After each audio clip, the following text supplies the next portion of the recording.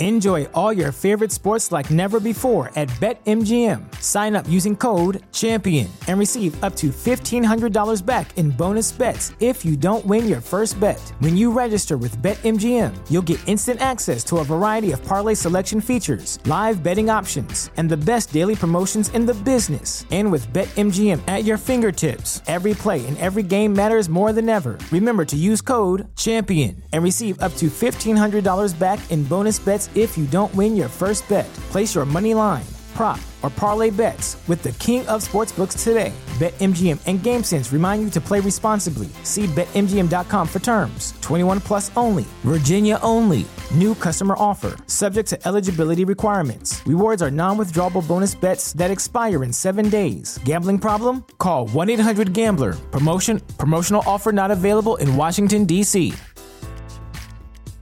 At Parker, our purpose is simple. We want to make the world a better place by working more efficiently, by using more sustainable practices, by developing better technologies. We keep moving forward. With each new idea, innovation, and partnership, we're one step closer to fulfilling our purpose every single day. To find out more, visit parker.com/purpose. Parker, engineering your success.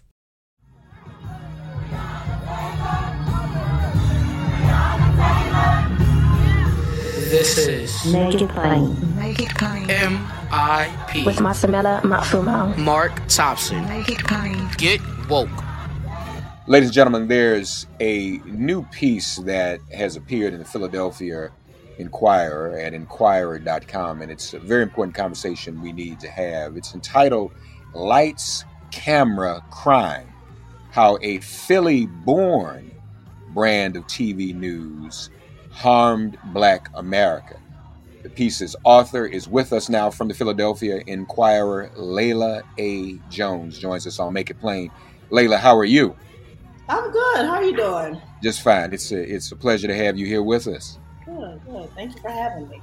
So this is interesting. You know, I think we all can acknowledge how the Black community has always been portrayed, particularly by local TV. But you're making the case that this really got kicked off in Philly, didn't it? Yes, they actually both were created and invented in Philly. So there are two news formats that make up what we know as local TV news today. It's eyewitness news and it's action news. And those were things that didn't just always exist. They were made on purpose, and they were both made in Philadelphia. So talk to us about that genesis, how that came to be. Was there, and was the initial conversation to create news outlets that would portray the Black community in a negative light? Well, that's an interesting question. Yeah, so what happened was it was a multi-layered process that ultimately ended up in Black communities, kind of as usual, getting the short end of the stick. But it's funny, one thing that people always say anecdotally is that the news is all about making money, and that's why they cover certain communities certain ways.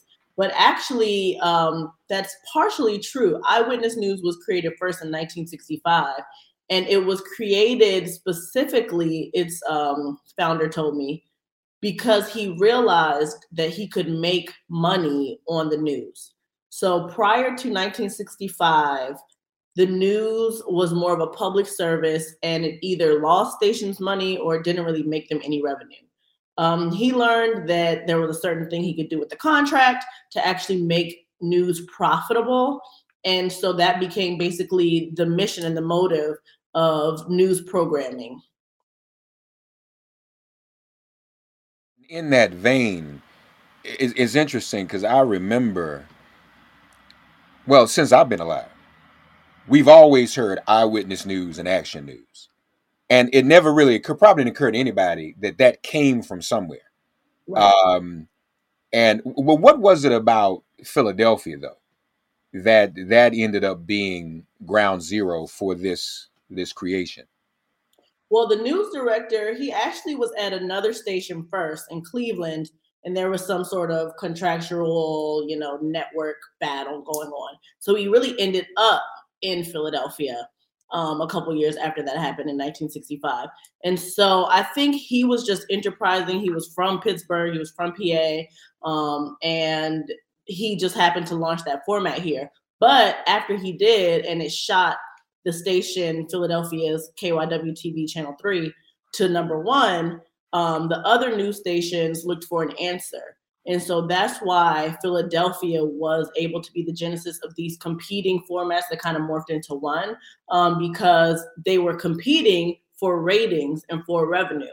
And so Action News came out 5 years later at another Philadelphia station, and it was faster. I mean, we know how it is. It's like 15, 20-second segments. Right. It did well. The creator of Eyewitness News thinks that Action News is what really started focusing on crime and portraying Black communities in a really episodic way.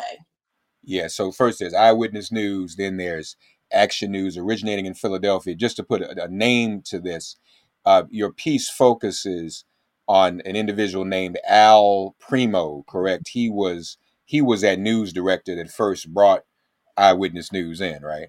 Yes, Al Primo, he is now 87 years old, and he actually still has a news program, a teenage news program. So he's still working. And so now, when it started, was it always a focus on crime? Did that go with it? Was the decision made, we can make more revenue, we can get more ads, but we've got to put this crime element in it? Or when did the aspect of crime become primary?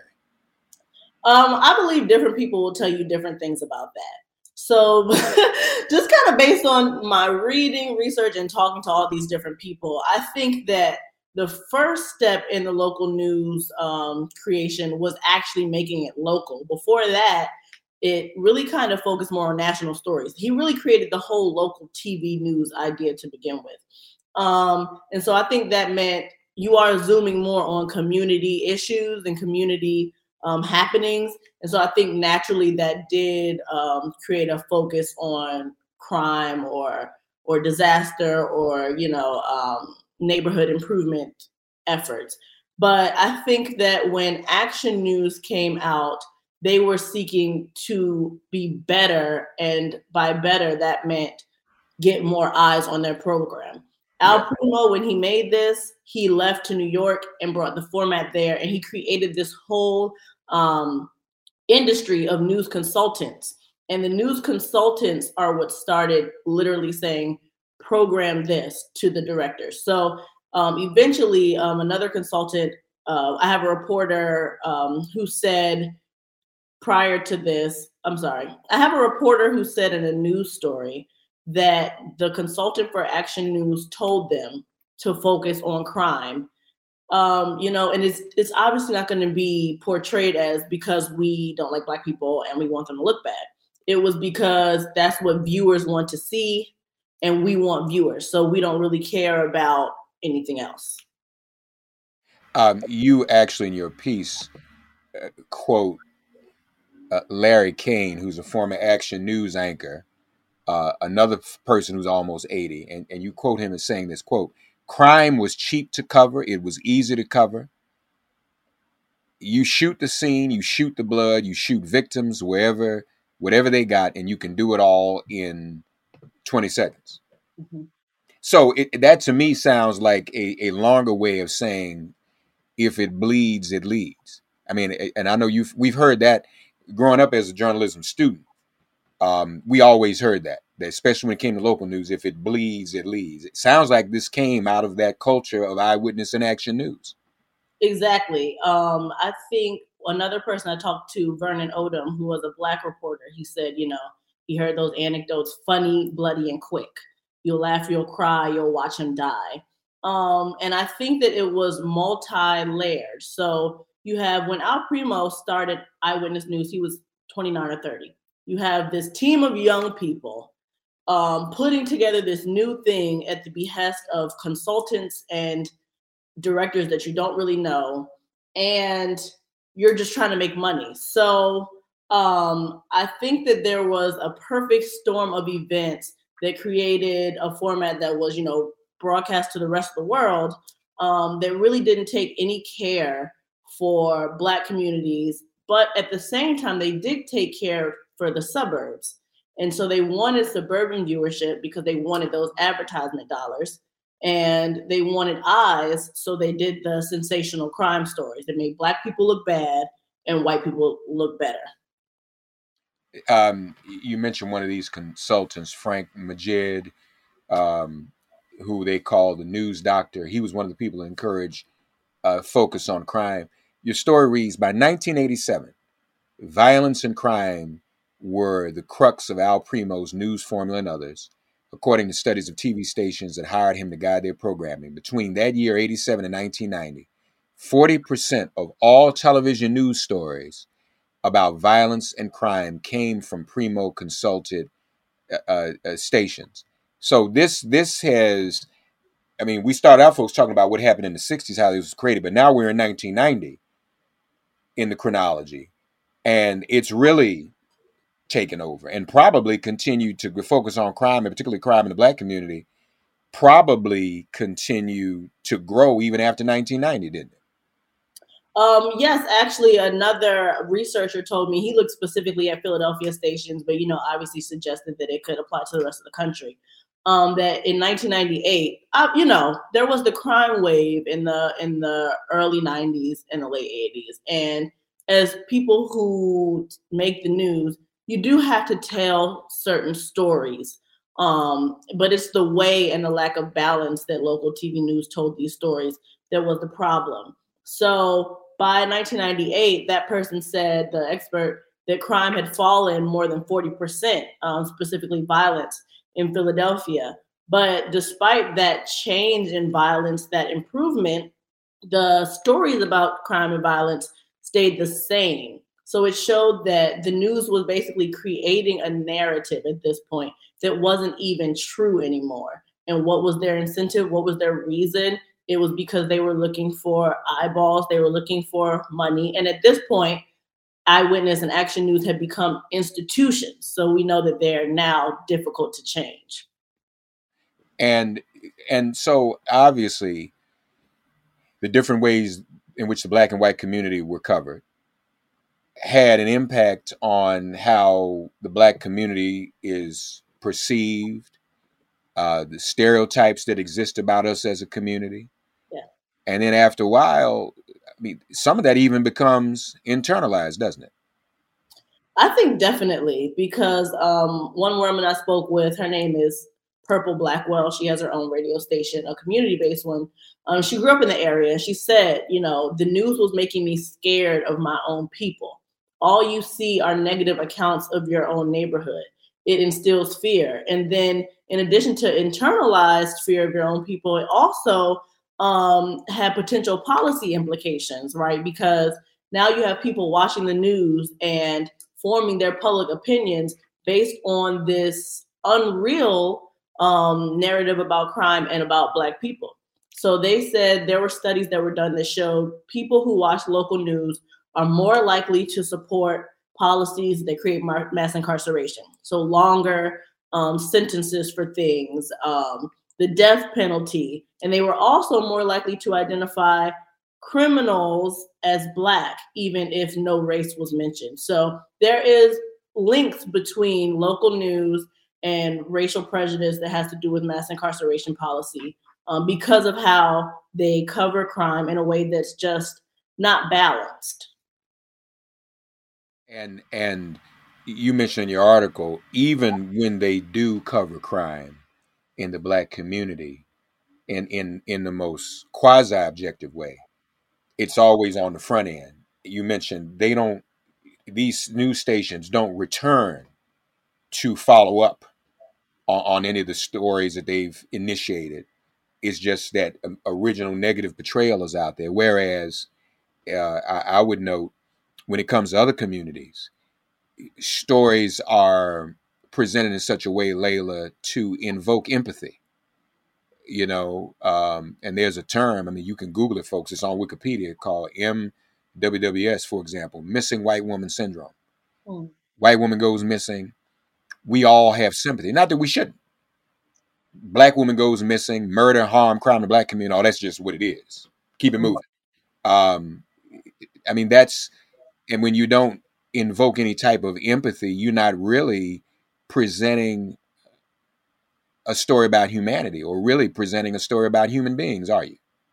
Right. It's really not objective, like you used that word. It's really not objective because how can you treat one community completely differently and then treat the Black community in a different way? Obviously, you have certain standards that you know how to uphold when it comes to one group of people that suddenly don't apply when it comes to another. I think of in Philadelphia, obviously it's tragic when someone is shot and killed. That's never positive and it's always very difficult to cover. But there was a white young man who was shot and killed, and there were days and days of coverage about him as a person, who he was, what his hopes and dreams were. And in addition, his killer was apprehended. On the flip side, at the same time, I believe it was 3 young Black men were killed in that same period of time, and they didn't get the same profiles. They didn't get the same attention. So it was really laid bare how when people look differently, they're treated differently in the media. More MIP right after this. At Parker, our purpose is simple. We want to make the world a better place by working more efficiently, by using more sustainable practices, by developing better technologies. We keep moving forward. With each new idea, innovation, and partnership, we're one step closer to fulfilling our purpose every single day. To find out more, visit parker.com/purpose. Parker, engineering your success. When you visit Arizona, time is measured in moments, not minutes. Like the moment your work stress disappears as you kayak through the canyons. Or the moment you discover the life-changing effects of prickly pear chocolate. But nothing beats the moment you see the Grand Canyon for the very first time. Visit a new state of mind. Learn more at hereyouareaz.com. And you wonder, again, how all these things intersect. Your source, speaking of the talk show host you just talked about, speaking of it invoking some fear and apprehension that's Black on Black. Does it, we know how police target African Americans, but then it's like both feed off of each other. If the media, police watch television, they're regular people too, they're citizens. So if you're a police officer and all you see on television is a community portrayed as violent and criminally prone, that affects your perspective on that as well. So it all feeds. And now I tell you, when I was teaching at one time and teaching a course in media, I used to talk about the power of suggestion. And when you say that to people first, like, they don't know what that means. So when I explain it, I say, this is the power of suggestion. When you're watching television and an Outback Steakhouse ad comes on TV, you weren't hungry. But as soon as that Outback Steakhouse comes on, you want something to eat. Or if you're listening to the radio, most people are listening to digital streaming platforms now. But it used to be, when you listen to the radio station played a song that you did not like. But the radio station kept playing it. And within 2 weeks, you start singing the song. That's the power of suggestion. So I used to say to people, that was at play. See, what you did was write the article I had been talking about, but you actually wrote an article and were articulate about it. I wasn't as articulate. I was too lazy to write about it. But what I was saying back then was same thing with the portrayal of Black folk in television media, in news media. And every night, 6 o'clock news, 10 o'clock news, leading off with Black people are criminals, Black people are criminals, and if you every day, 6 o'clock, 10 o'clock, every single day, Black people are criminals, Black people are criminals, Black people are criminals, Black people are violent, Black people are violent, Black people are violent. It becomes reality to whites, to Blacks, and then you get crime bills. Mm-hmm. And all that kind of stuff, right? I mean, that was what was going on in the 80s and 90s, was it not? And then and I'll stop in a minute and let you respond, but do one other point. Let's stay in Philly for a minute. Philly had one of the most brutal mayors and police departments during that era. No good Frank Rizzo. right? So you think about it. When you look, what you're saying to us with your piece is that if this style of news reporting originated in Philly, then you can draw, I'm pretty sure, a direct line between that and the criminal behavior of the mayor and the police department toward black people in Philadelphia, if not around the country, during that particular span of time. Wow.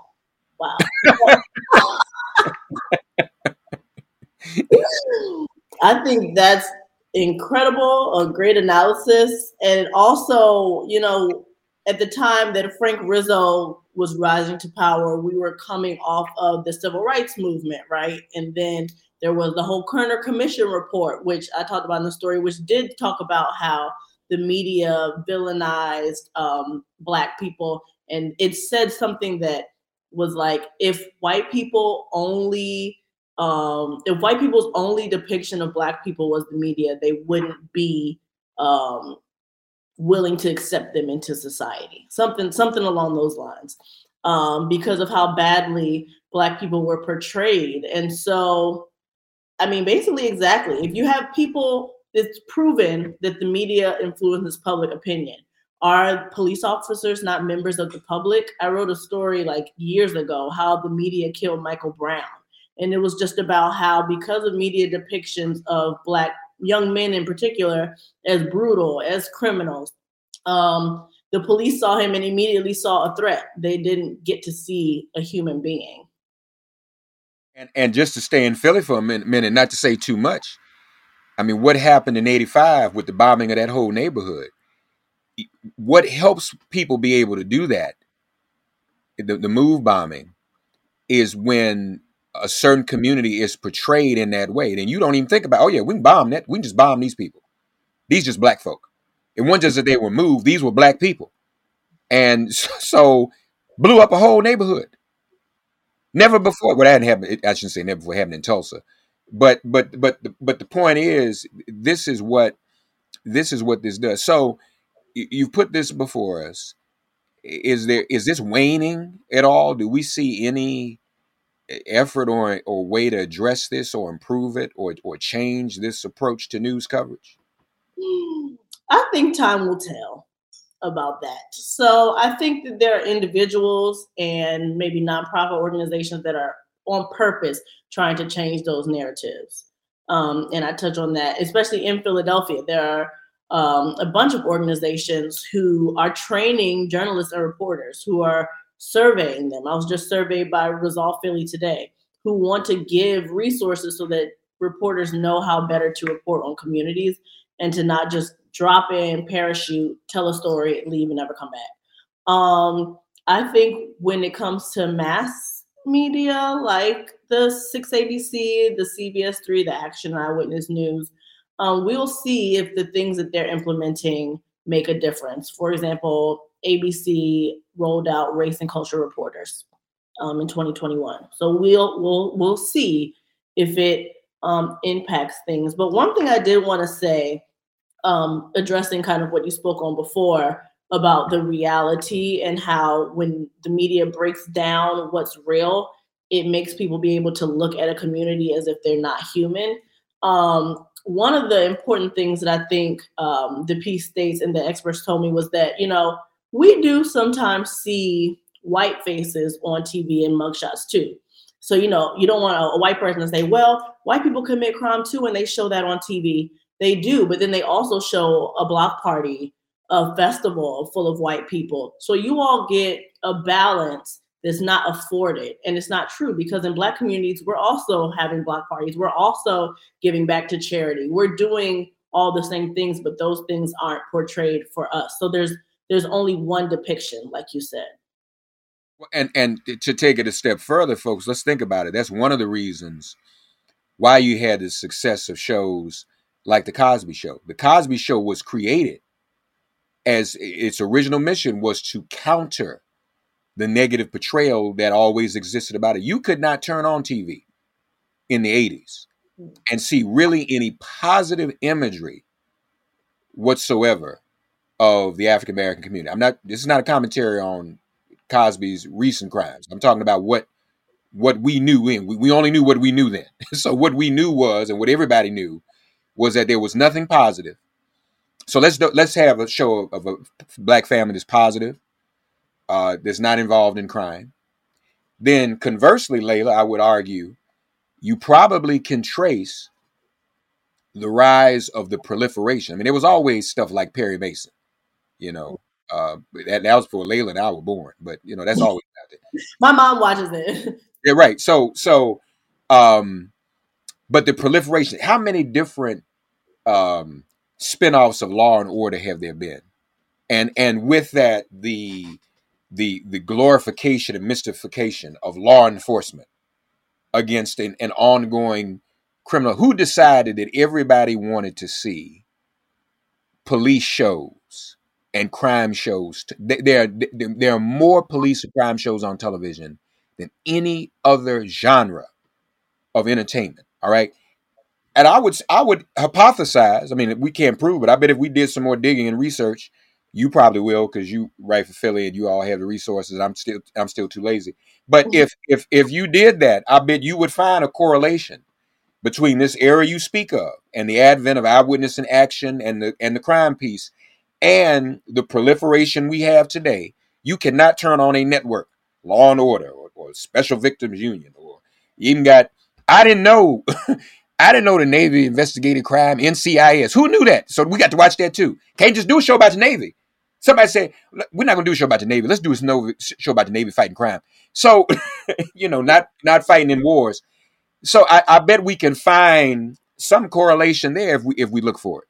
I think you're exactly right. And again, I didn't deep dive into non-news media, but people made that same point. They talked about the rise of fictional crime shows along with the rise of crime on news. And they said the same thing happens. It still influences people's opinion about crime and punishment. Folks, this is an incredible piece, and much of which it's one of those kind of pieces, when you read it, you'll say either, wow, I thought about that, or you'll say, oh yeah, I thought that's why that happened. It all makes sense. And what Layla has done is tie up a lot of these loose ends for us. This is why we're seeing what we're seeing. And this, I think, ought to be an advent of us doing something about it. And fighting against it and trying to change these betrayals. Before we go, though, have you gotten this is a big deal for this to be in the Philly Inquirer, by the way.